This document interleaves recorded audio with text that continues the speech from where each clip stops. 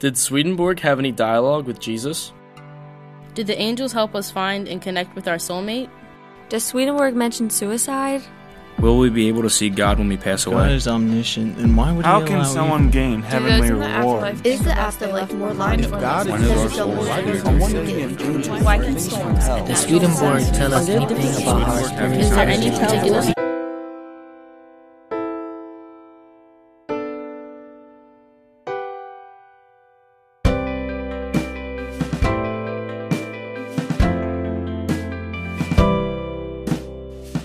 Hey everybody, welcome to Swedenborg in Life. It's our 10 question show. This is where we get a panel of Swedenborg enthusiasts together and we take some time to answer the awesome questions you've all submitted throughout the various forums, YouTube comments, etc.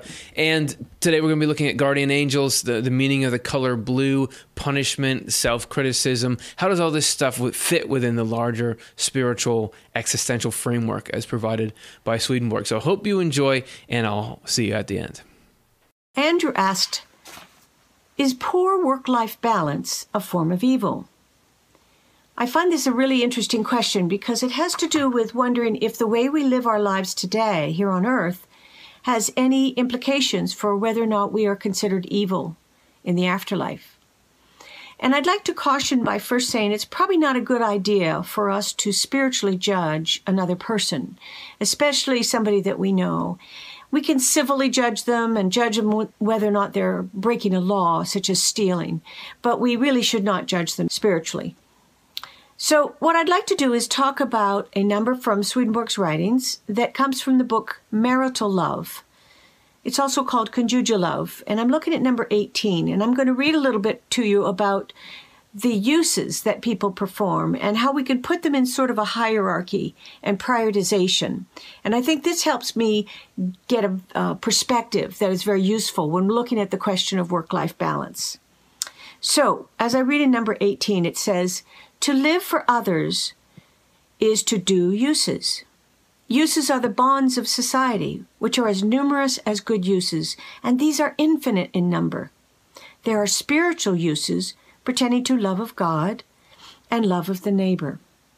There are moral and civil uses belonging to the love of society or the community in which a person lives, and to love for the companions in your society.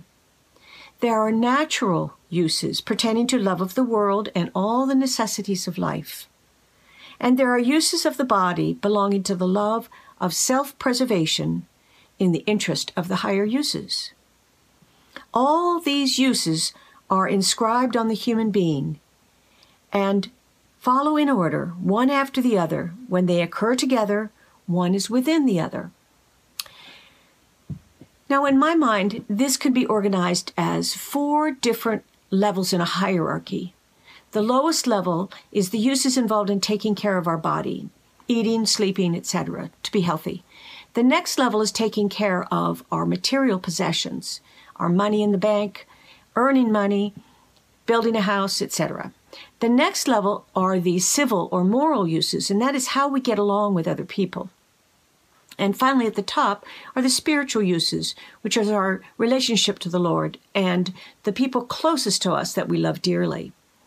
Now, if we are mindful of the top use, and we are keeping that in mind while we're doing the lower uses, which are having to do with our role in society, our material objects, and taking care of our body.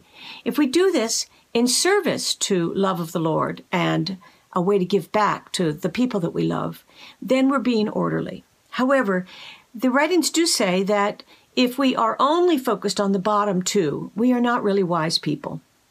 And that would be an example of somebody who is probably not in good work-life balance. They're probably overemphasis on their own body, their own health, their own looks. And then at the second level, they may be obsessed with money, acquisition of material objects, a biggest house on the block. So in summary, the whole question of whether or not somebody is evil if they don't have good work-life balance is something we can look at in the context of uses. If a person is overly emphasizing the love of themselves or the world and their worldly possession, over time, that can develop into a a less than positive love, and one might say evil. But again, we can't always determine that in another person. We can look inside of ourselves.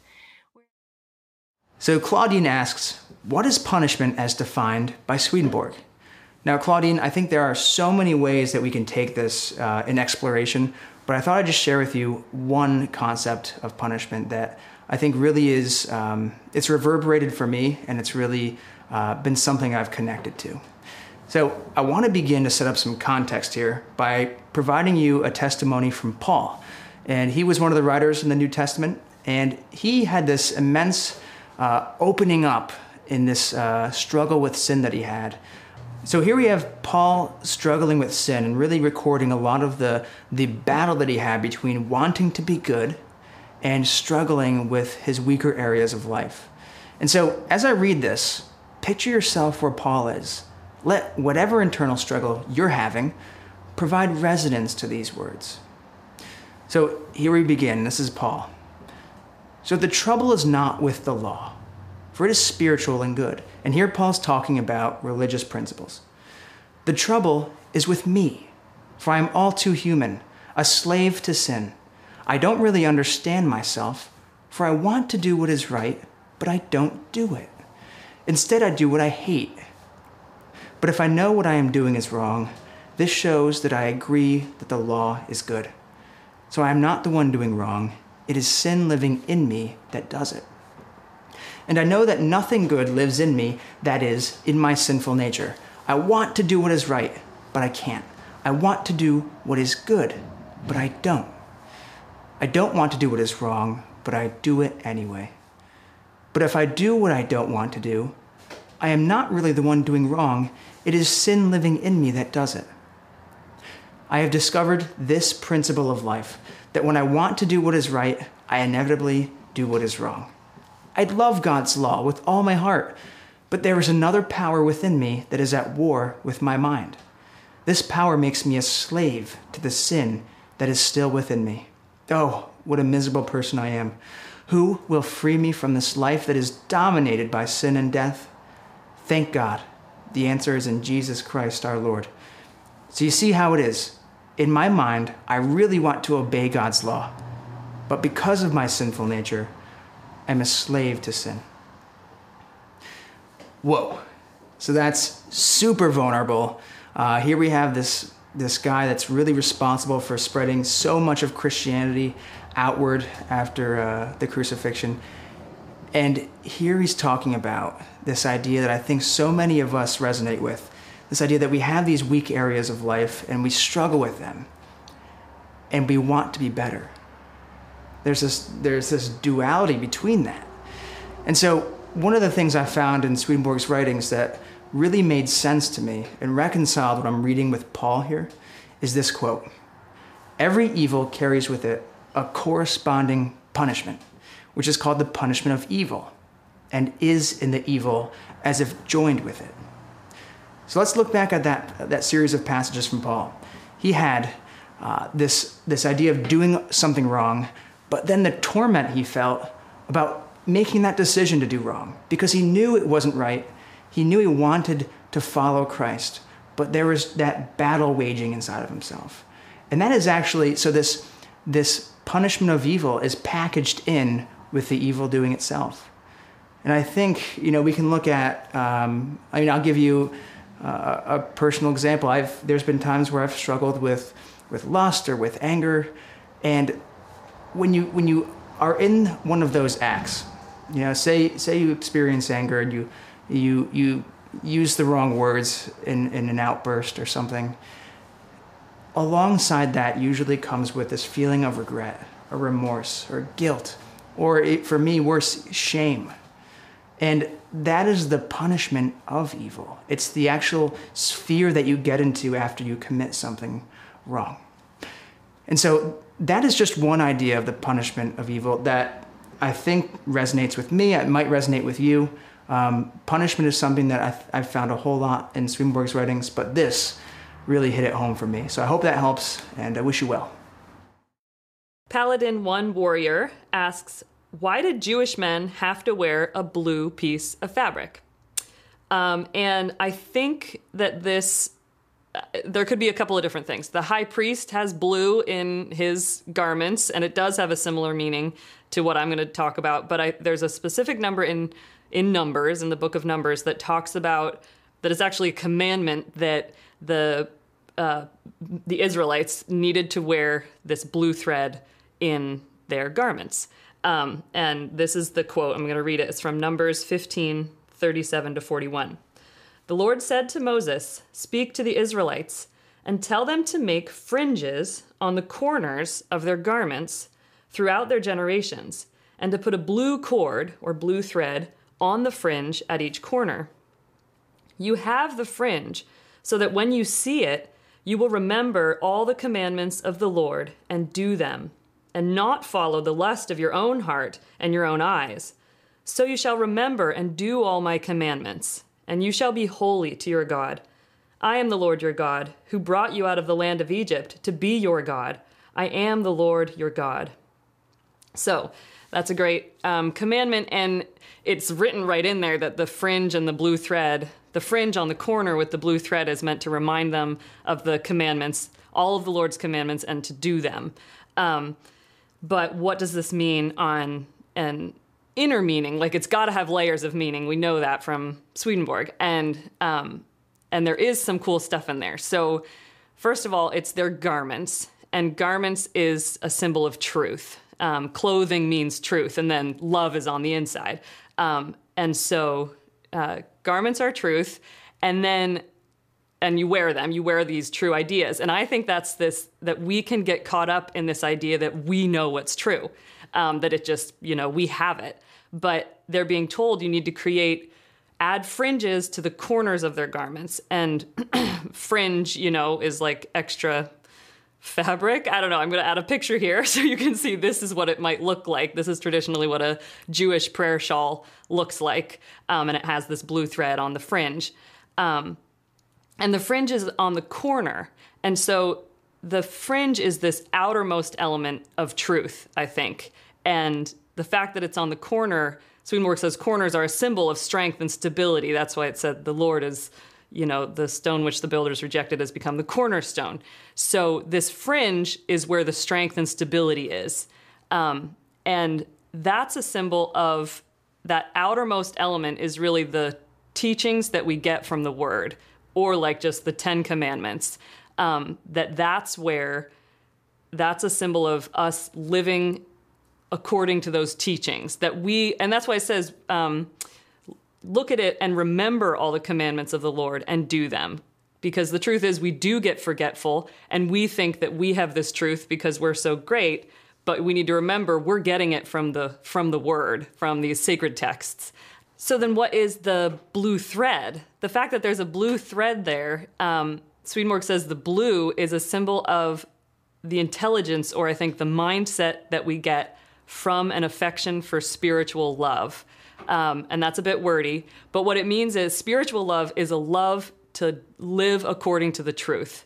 And so I see this blue thread that exists out at that corner is something that is reconnecting us back to love, that is what we're meant to be ultimately connecting to and living from. And so the symbol of having this blue thread on the fringes on the corners is how when we are lost and feeling forgetful in life, we can go back to just what are those truths? What are the Lord's core teachings that we learn from the Word, and then we just live according to them. So just do the commandments, and we can trust that will then connect us back to the heavenly love that really exists inside of those teachings. A really interesting thing is that in the New Testament, in Luke, it doesn't spell it out quite this way, but there is this story of a woman who has been hemorrhaging for 12 years, and she can't get a cure. And Jesus is walking in a crowd, and she comes up and just reaches for the fringe of his garment. And so by calling it a fringe there, the fringe is on the corner of their garments. And so there must have been that blue thread there. So that's what she's touching, and she gets healed immediately. And the Lord turns around and says, "Who touched me?" And she eventually reveals herself sort of, timidly. And he says, "Your faith has made you well." And even if that story actually happened, it also is a it has an inner meaning to it. And I think that's it, where if we just feel desperate, what we can do is go to those just basic commandments and start to align our lives with those core teachings that the Lord has given us through Scripture.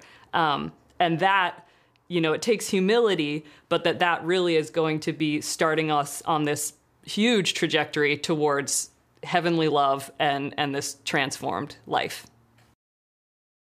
BD asks, does Swedenborg give any specific exercises or techniques to improve one's thinking or being? And that's a question that I've been asking myself for a long time. I mean, the primary goal in my pursuit of Swedenborg stuff is to find material that turns into useful techniques. I mean, that's what's been potent about Swedenborg stuff. In the beginning, the problem is that he doesn't ever lay it out as techniques. He says all kinds of things about how to be and how to think, but he doesn't have a book like, here are the 5 things successful people do every day. He lays it out. It's all nestled and hidden in these little crevices of this giant theology that he lays out. So how do you take that and turn it into things you do consistently and in a succinct way, and that you can practice that? It's something that I've been trying to figure out. We've put some of my best guesses up on this channel, so I'm going to do a little summarizing of other resources we have available. Feel free to check out the full thing. There was a series we did called Spiritual Toolkit, and that had 3 entries in it, and each of those were taking Swedenborg's ideas and trying to apply them to as little psychological practices that you could do. We had the first one that was called How to Get Rid of Anxiety, and that was really a video about the potency of use. And Swedenborg says, in heaven, the primary joy is the joy of being of service to people. This is coming right out of God into people. So that should be a pretty potent way to improve our thinking or our being. And I've found that the most consistent and potent cure for anxiety is to be doing constructive things. Just yesterday at work here at the Swedenborg Foundation, I was like, all right, I don't know if I felt super productive on Monday. I'm going to really get things done today. So anytime I felt like, maybe I should slack off right now, instead I was like, I'm going hard to the next thing.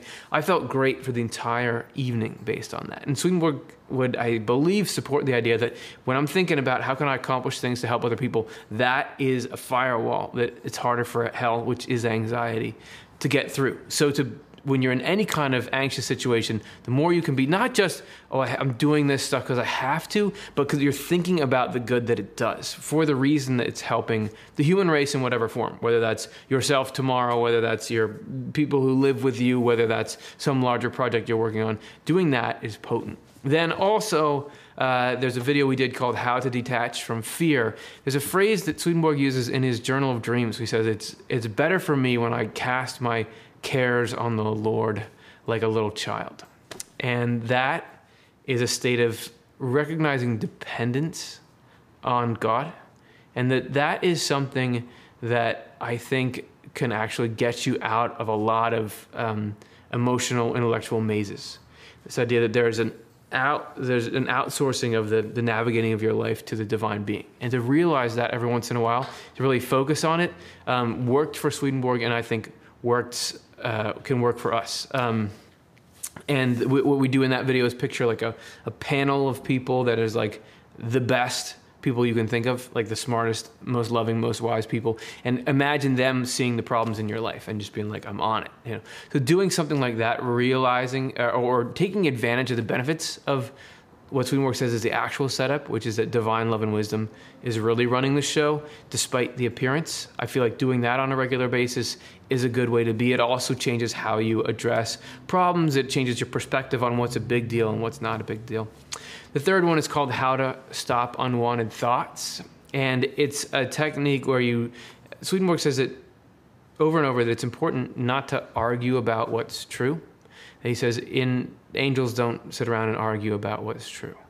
And the way that I understand that is, if you have higher principles and there's thoughts and feelings coming in that are trying to take you away from those, don't get wrapped up in those conversations. What I'll do is I'll pick little phrases that have meaning. A lot of the time I'm picking them out of Swedenborg or the Old and New Testament, and repeating those whenever it comes up. Like care for tomorrow is the example I gave in that, which is saying that, as far as like life management stuff, as far as am I valuable or not valuable, I don't worry about that stuff. It's just a matter of principle.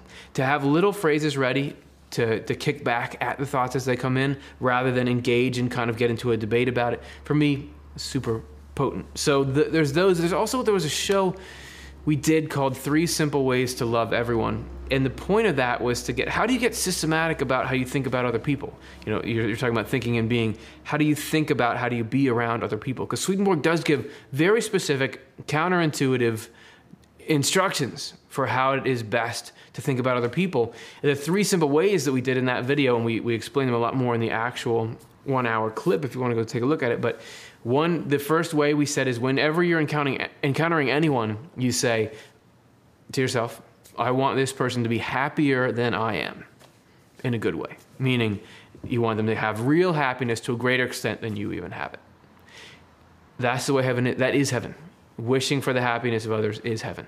And if you can make that a habit, even though we're not in heaven in our minds necessarily yet, but making that a habit, that's different than when you usually think of when you first see a person. You usually think, that person is in my way, that person looks funny, something like that. But to think, I want this person to be happier than I am, what if that was a rule of engagement? And the second one is, this person is not whatever their attribute is. So you think about somebody's in a state, they're angry or they are annoying or something. That's not who they are. Because Swedenborg says, heaven and hell flowing through all of us all the time. And to really cultivate seeing people like that would completely change the way you ruminate on the value of others' existences. And then finally thinking about this person as a future. To imagine anybody you meet as a potential angel that continues to develop in skill and in particular usefulness forever. You just don't think of people as things that are that important. You just think of them as sort of disposable things that are at the periphery of your life. But people are eternal. That's what Swedenborg is saying. So I give those examples because those are some techniques of how could you do that every time. Overall, even with all the content we put out on the web, there's a lack of applicable techniques. And that's hopefully the next kind of steps we'll be taking here, is to develop things that you can take, apply, and improve. I love it. Improve one's thinking and being. So that's what I have to say, BD. Thanks for the question. And if any of you out there have any insights, or BD, if you have insights, let me know, because I'm always looking for, how do you improve life through this stuff? So thanks. Regina asked, what about people who have no or limited choices due to war, hunger, forced indoctrination? And Dear Dad asked, I still can't understand why some of us have so many privileges, why many are so poor that they don't have the energy for spiritual things. And we just released a show called Life Isn't Fair, or Is It? Specifically about these kinds of questions. But I feel that behind all of these kinds of questions is a question that Harlan asked during one of our shows, which simply was, is God fair? And I thought that was a great question that I think is behind all these kinds of questions, asking about the injustice in the world and why God allows it. So I wanted to offer a few more thoughts about that. And sometimes people will say, now don't give me that free will stuff, which is understandable, but you really can't dismiss that. And for more discussion on that, the importance of free will, the crucial importance, see our shows, Why Bad Things Happen, Spiritual Freedom, and What God Can't Do. But I want to move on to some other thoughts to offer in addressing the question, is God fair? I want to offer the thought that when we're looking at trouble in the world, we're not looking at whether God is fair or not, but whether humanity is fair or not. And what we're directly seeing is not how God works, but how humanity reacts to God's gifts. Swedenborg learned that there are levels of consciousness and awareness. He learned that though there is endless variety in heaven, there are 3 major levels of heaven that relate to 3 major levels of awareness. Each level sees life from a certain perspective. Divine Love and Wisdom 202 says, there are 3 heavens in the spiritual world. The thoughts of angels of the highest, or 3rd heaven, are thoughts of purposes. The thoughts of angels of the intermediate, or 2nd heaven, are thoughts of means. And the thoughts of angels of the lowest, or 1st heaven, are thoughts of results. Thinking on the basis of means and purposes comes from a higher level. And then Divine Love and Wisdom 203 says, since the deeper reaches of our minds are like the heavens as far as levels are concerned, their processes of perfection are similar. However, these processes are not perceptible to any of us as long as we are living in this world, since we are then on the lowest level, and the higher levels are unrecognizable from the lowest level. So he's saying that there are 3 levels of awareness, of perspective in the spiritual realm, and we have the potential for those levels in our minds too. And the 3 levels of perspective are from purposes, from means or causes, and from results. And the earthly point of view is on the level of results. So here's an analogy to think about. A child has a painful spot on her skin that's swollen and inflamed. All she knows is the results. It hurts, and that always feels unfair. Now, an adult can know to look for a cause of the pain and can find that there's a splinter in there. An adult can also know that the swelling and inflammation are brought about because there's this immune system that has a purpose to protect the body from threats. And as the immune system responds to the germs on the splinter, there's swelling and infection as the white blood cells die in the battle. So the result of the situation was pain and infection, but the cause was the splinter, and contained in the painful result is the protective actions of an immune system whose purpose is to heal the body. That infection can actually help drive out the cause eventually, like when you lance an infected wound, and as the infection comes out, it carries out the splinter and germs too. But there's even a purpose to the pain that the child was experiencing. The pain is an alert that something's wrong. A threat has invaded the body. Pain is calling attention to a problem that needs fixing. And getting that splinter out might hurt even more, the process of it, but it's the only way to get it out and heal the underlying problem. So during earthly life, if we look around us and only look at painful results, we're looking at it from a very low perspective. In our bodies, we don't even realize how much disease our immune system is constantly preventing. Similarly, we don't realize how much suffering God is preventing at every moment. But when the system has been over-abused, disease can result. And disease that is deep in the body, unseen, is much more dangerous than disease that is coming out on the surface. If disease is unknown and unseen, there is indeed an immune system working on it, but the person themselves might be continuing behavior that's actually feeding the disease and making it stronger. So when we see disorder and evil and suffering in the world, that means it is being driven to the surface, and the divine immune system is working on driving it out.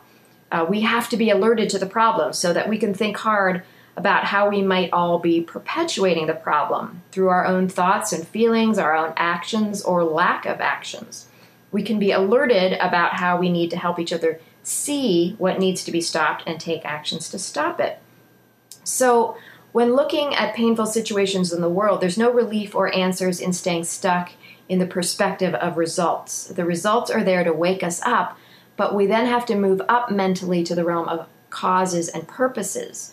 What are the causes? What are the evil purposes driving the harm? What are the good purposes that would confront them and need strengthening and support in order to succeed? And what each one of us do to help?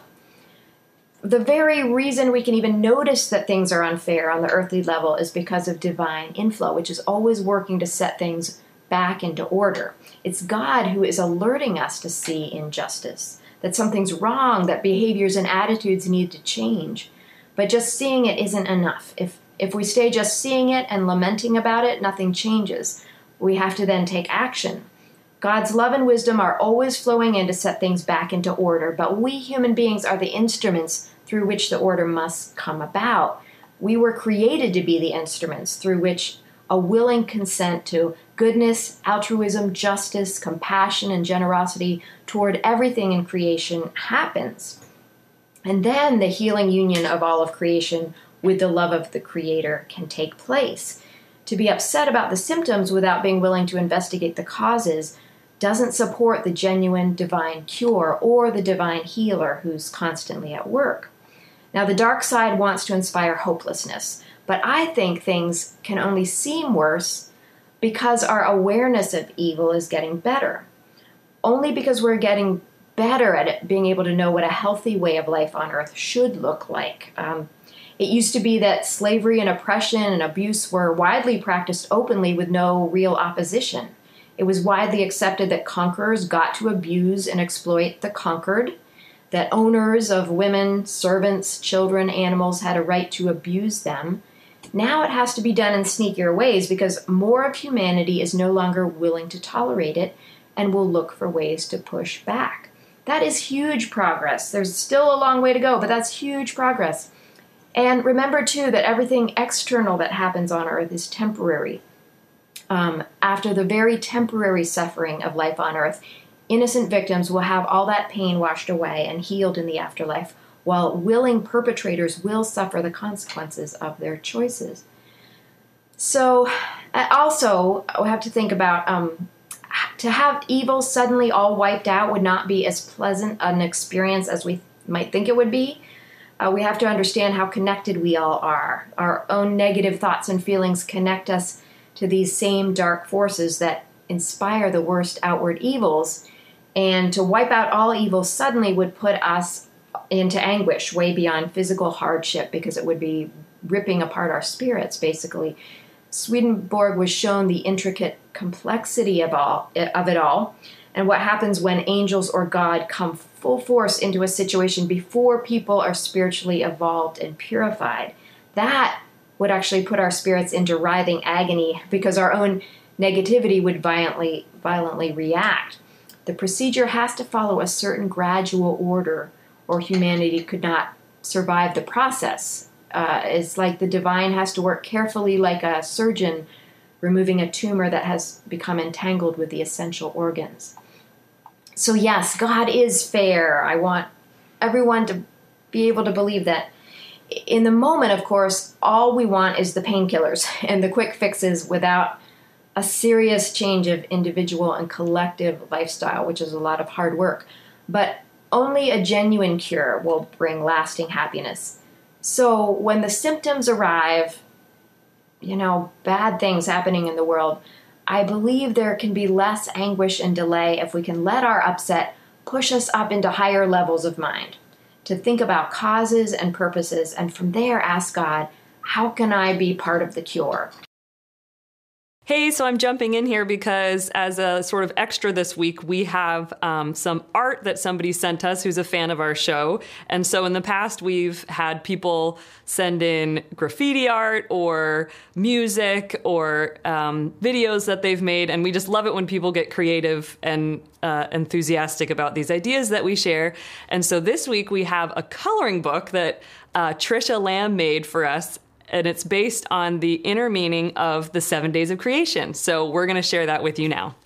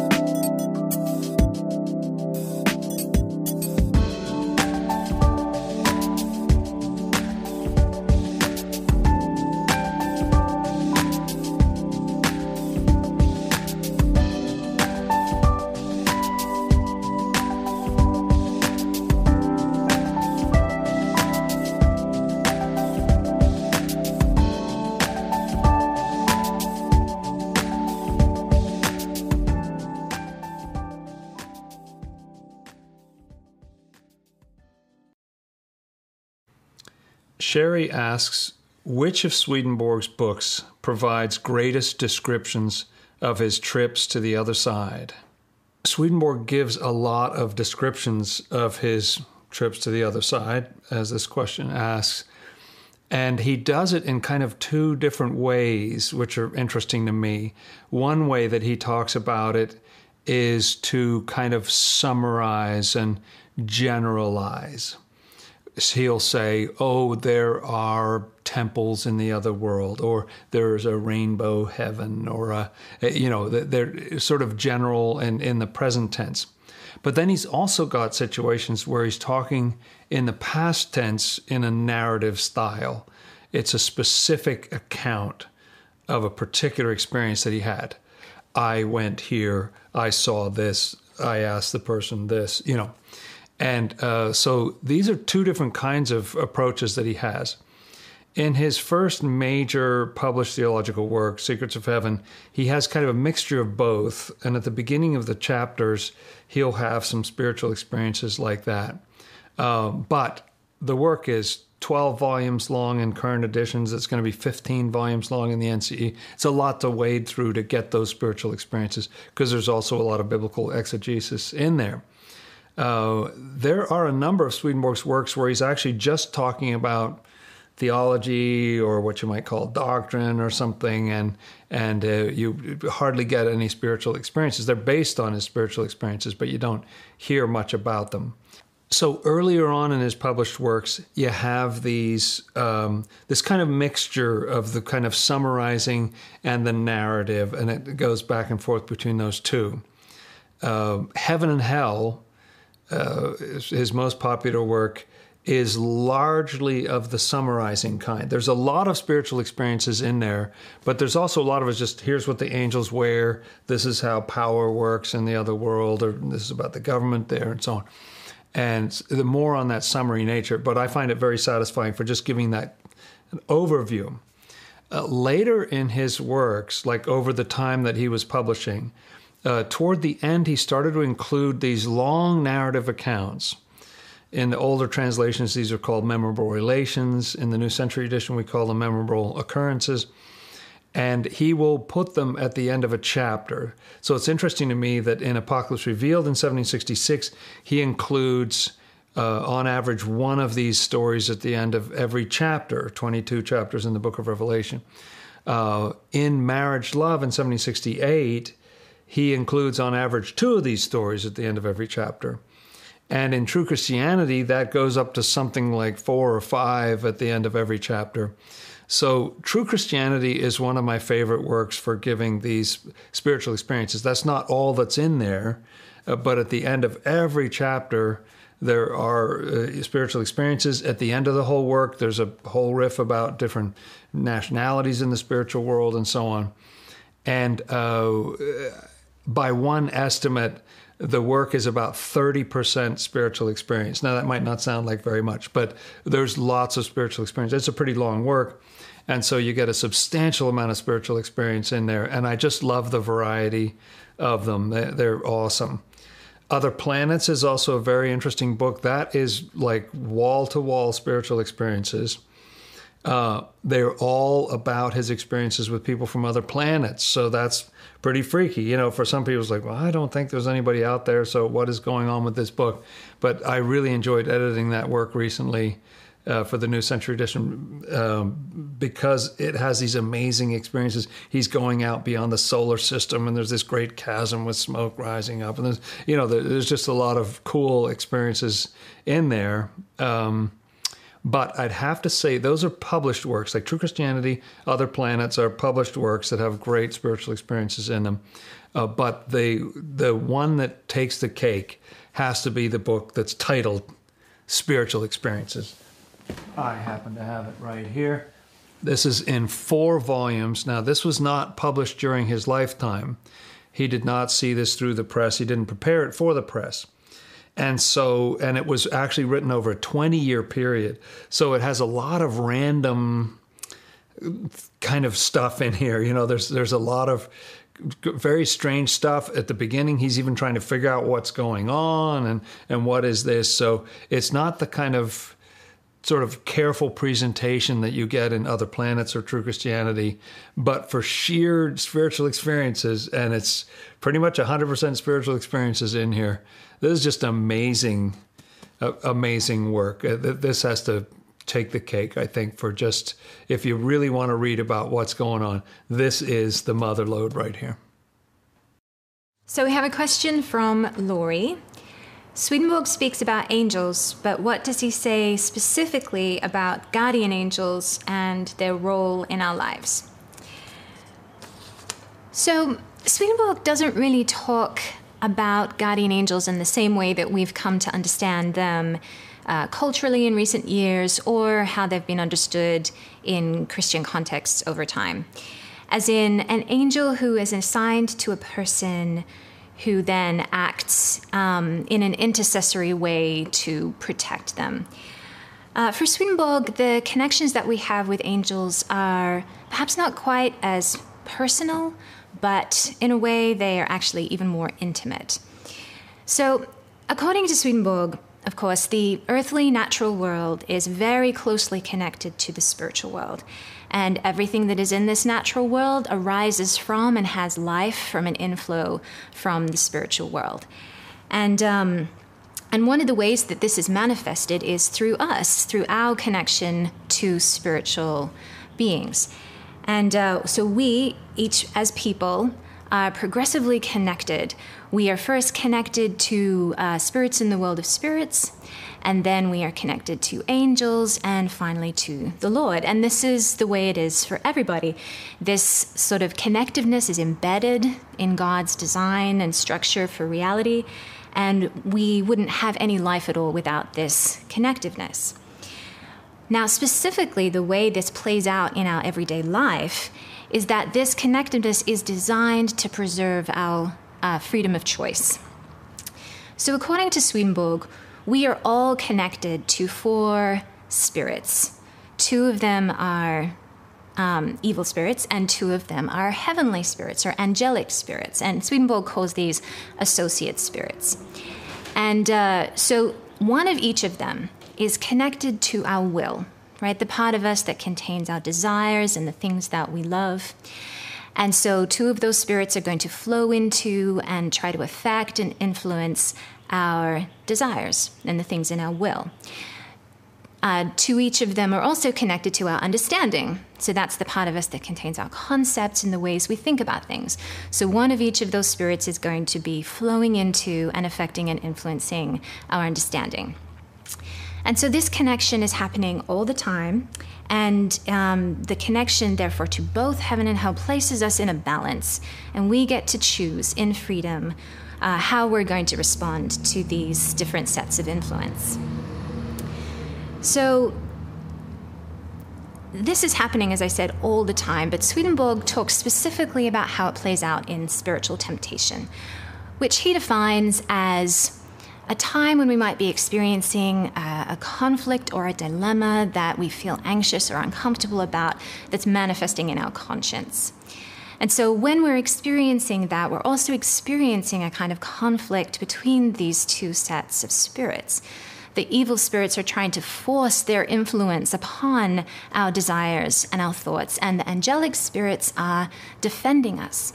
They are also influencing our desires and thoughts, but in a way that tries to engender in us hope and trust, in a way that tries to strengthen us, and a way that helps us to recognize our own freedom and to make the choice to lean into the good things of love. And so this kind of defense certainly plays out with intensity during spiritual temptation, but it's also happening all the time. Swedenborg puts it this way. He says that angels are defending us and helping us in every instant and every fraction of an instant. So that seems like a really beautiful and intimate way to be present with us. What's an important thing to understand, though, about this presence is Swedenborg is really clear that these associate spirits are not aware of their presence or connection to us. And this is for the sake of protection. Now, angelic spirits, of course, would never try to force their influence upon us. Our freedom is important to them. They would only want to influence us in ways that actually support our freedom of choice and support our own growth into angelic beings ourselves. The evil spirits, though, of course, they wouldn't care about that. Their only aim would be to destroy us in our spiritual life. So they are not allowed to have any awareness of their connection to us for our own protection. So rather, instead of a kind of conscious connection, what we have is a connectivity that is basically according to the principle of connectiveness in heaven itself, and that's the affinity of love. Connection according to the quality and the things that we love. And so therefore we draw closer or further away from our various associate spirits according to the things that we are thinking and loving and doing in our life. And therefore it is possible for our associate spirits to change over time as our own affections change. So for Swedenborg, the way he understands angels being connected and with us, present with us, it's definitely more of a naturalized phenomenon than perhaps the way guardian angels are understood in other contexts. But it's also an incredibly important phenomenon to his way of understanding how the whole of reality is structured. Because angels are certainly with us to be able to protect us, but it's not only that. They are the means by which we have life, the means by which we are connected to heaven, and the means by which we are able to have spiritual freedom. So John asks, evil spirits may have been souls like us. Can we forgive them as Jesus would? Now, John, that's a deep question, man, so I'm going to give you a deep answer. And this is just how I see it. If forgiveness becomes the posture by which we interact in the world, we're living in harmony with Christ. This goes for every interaction, whether it be human to human or something else, like evil spirits. After all, God is constantly forgiving us. So let's first dive into that. What is God's forgiveness, and how does his forgiveness work? Perhaps that can create a sound model for us to follow, even with evil spirits. Okay, so here it is, straight to the point. There is nothing we can think or do that will invalidate God's love and forgiveness. Our actions have no bearing on God's forgiveness for our sins. His forgiveness is unfaltering. That being said, we can either receive or deny God's constant forgiveness by how we live our lives. So if we create a harmony with love via faith and charity, living by principles that teach us to be good people and grow, serving the neighbor and serving the Lord, that's when we open ourselves up to forgiveness. But we also have the choice. The Lord always gives us a choice to embrace him, to embrace love, or to go a different path, to live more an ego-driven life or something that is intensely materialistic. There are options that he gives us. And so depending on what we choose, we can embrace his forgiveness or not. So John, I think my answer has less to do with a specific example of forgiving an evil spirit and more to do with, one, buying into the system, buying into what forgiveness is, what it does, and how you grow from it.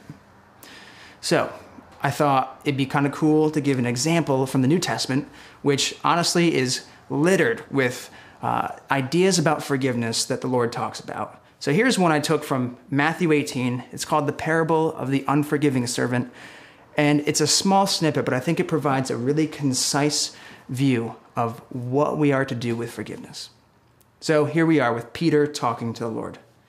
Then Peter came to him and said, "Lord, how often shall my brother sin against me and I forgive him? Up to 7 times? And Jesus said to him, I do not say to you up to 7 times, but up to 70 times 7.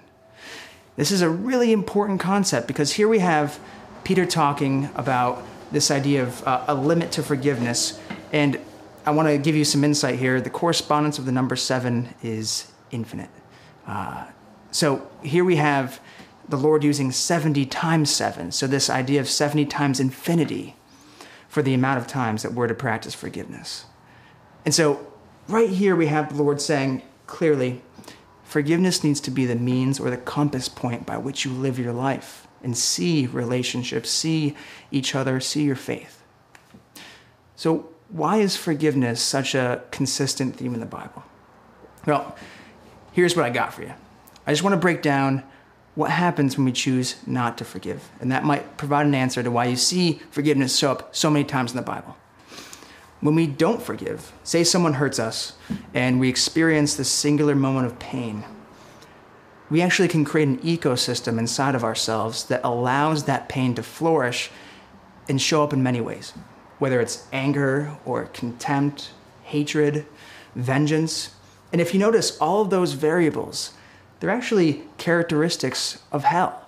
They're the ideas that keep us shackled and tormented in the natural world. And they actually create a prison for us unless we release that, unless we buy into the system of love that the Lord is constantly seeking for us to enter into. And we do that by forgiveness. Forgiveness has less to do with the person that hurt you, and it has actually everything to do with your ability and your free choice to find healing, to live a life aligned with that love and forgiveness flowing down from the Lord, constantly wanting to enter into a relationship with you. So, John, I'm thinking here about you, and I think my answer, as you might know, has less to do with the singular example of whether or not we should forgive an evil spirit, but more so to do with if forgiveness, if you let it become the mode by which you're operating, then the answer is yes to all of the above. It's yes to people, to evil spirits, even to yourself. So I hope that helps. Just some ideas about forgiveness, and I wish you well, my friend. I was given the chance to answer a question from a person who identifies himself as Marine Corps. Here's the question. How can someone gain heavenly rewards? Well, I believe that this person is referring to the New Testament, where Jesus, in several different books, has promised people that they will have a heavenly reward if they do good works. In the book of Matthew, we find such a reference, in Luke and in Revelation, as well as other places. And if you think about it, this is very often the case where Jesus is saying, you may not see it now, but you will in the future, and there really is a heaven. And that's where you will have good things happen to you. Well, I'd like to share with you something that I have learned when I studied the writings of Swedenborg, particularly in the book of Arcana Celestia, or Heavenly Secrets, number 3688. And it inspired me to write my own book, which is this book on altruism. And I'm going to just give you a summary of what it says in that number from the writings, but I'll be putting it in my own language. What's interesting is that Swedenborg talks about how there is an opportunity for people to have a spiritual progression or a regeneration as we become more sophisticated in our wisdom and in our discerning heart. And at first, he says, a child or a rather simple person will be at the lowest level. And this is where somebody is simply giving to others from their heart so that they get a reward in heaven, just like it says in the Bible. But Swedenborg tells us that we can go further in our progression of our spirituality. The next level is when somebody gives to anybody who is in distress, with no distinction about whether the receiver will use the contributions for good or ill. For instance, if you were to walk through New York City with a bunch of $100 bills and just hand them out one at a time to anybody you see, with no thought or even wondering about whether or not the person will use them for weapons or will they use them for food for their family, then you're not really using much discernment. You just see, oh, that person's in distress. Here's $100. So that's the second level. Getting a little more enlightened, a little more spiritual is the third level. And this is where Swedenborg tells us that a person would be given to people that are thought to be upright, but they're groups of people. For instance, it might be the group of people who run the Red Cross.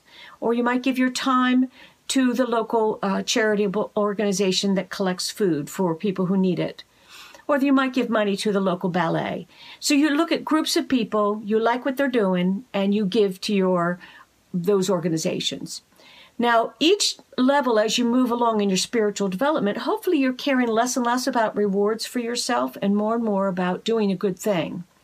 Now, the final stage that Swedenborg talks about is where you are searching for what is good in an individual and support that component.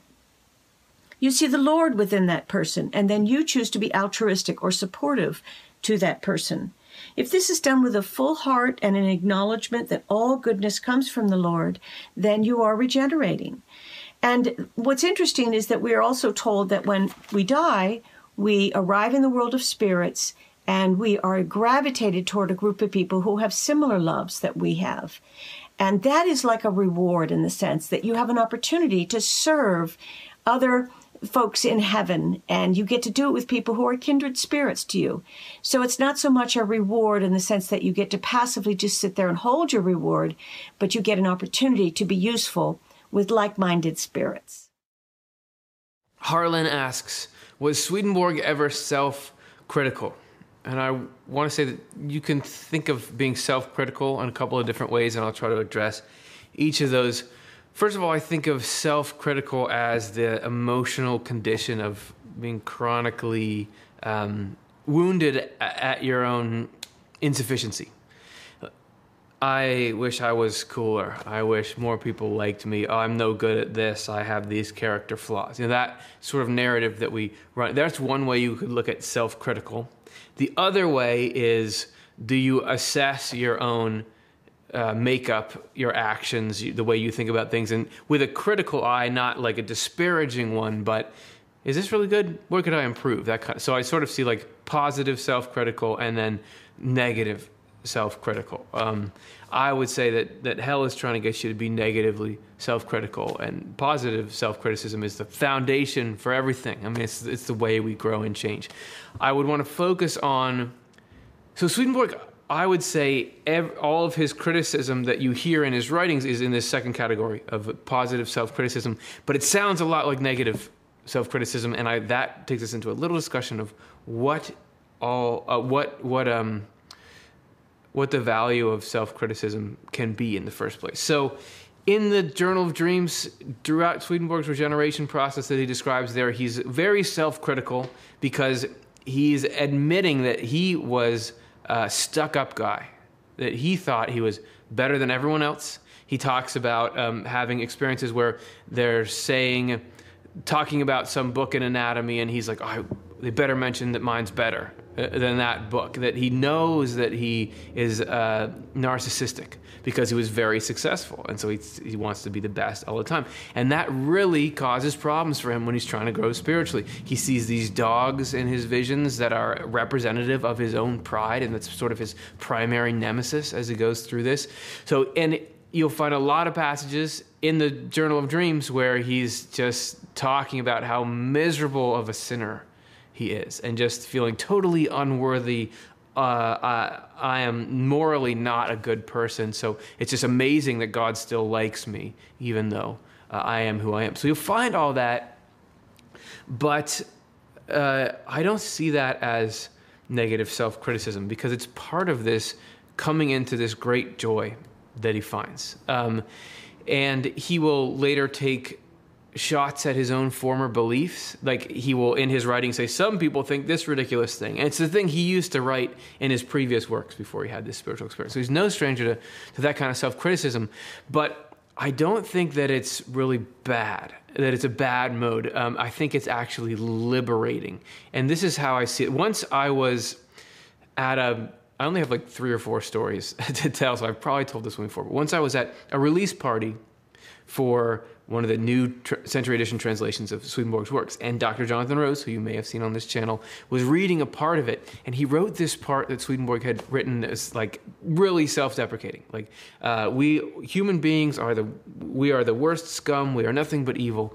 Whatever, I'm paraphrasing, but it was pretty harsh, directed at the self. And there was people in the audience who didn't really like that. And they said, well, not that they were angry about it, but they were just struggling with, how is this any good? Isn't this kind of like old school religion and guilt and that kind of thing?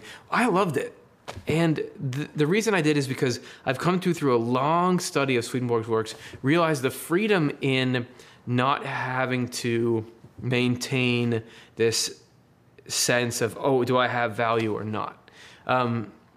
That you can know that we have inclinations to be a jerk. Like, just the way that I'll do snap judgment, thinking about people, the way that I'll favor myself in my own mind. I can tell that it's just not that great a thing, but it's not really about how good am I or how good am I not. It's about that it wouldn't matter anyway, because the course of action is you're growing closer and closer to heaven. And this is goodness and truth from the only source of goodness and truth, which is the divine, coming into you and continuing to perfect you and flushing out the old, bringing in the new. So wherever I am now, I'm going to get so much better. And not from me, not from Curtis, but from God. And that's how everybody's going to do it. Because I spent a long time, and I'm still on it, but throughout my teenage years and on this treadmill of like, I'm not cool, I'm really cool, I'm not cool, I'm in the middle, I'm cool, I'm not cool.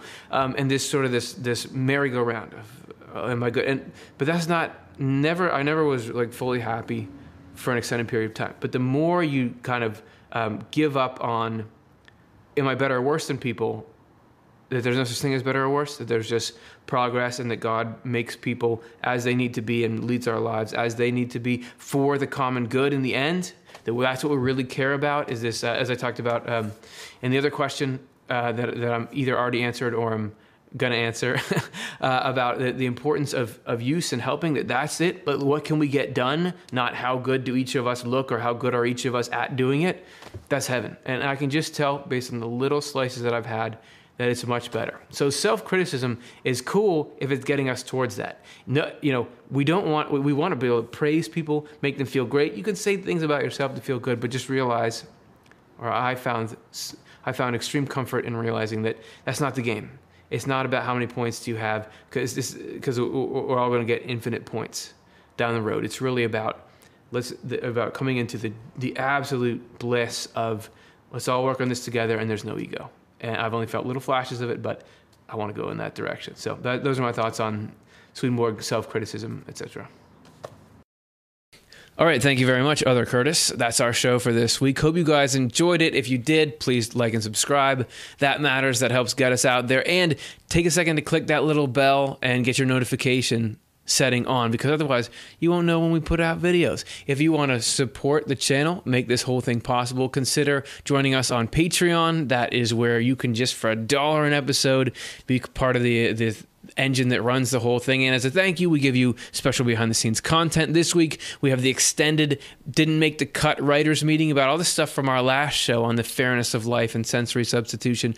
We talk about the stuff that was so cool but we couldn't quite find a place for it. So fascinating Swedenborg ideas in there. And next week we're going to be back at it. We're actually going to be having a live community chat on Monday at 8 o'clock. This is a chance for all you guys to get to weigh in, give input. We can ask and answer some more questions that we can also, I want to hear from you. What does the whole thing mean to you? It's a chance for us to all get together, hang out, and party. So hopefully you can join us then.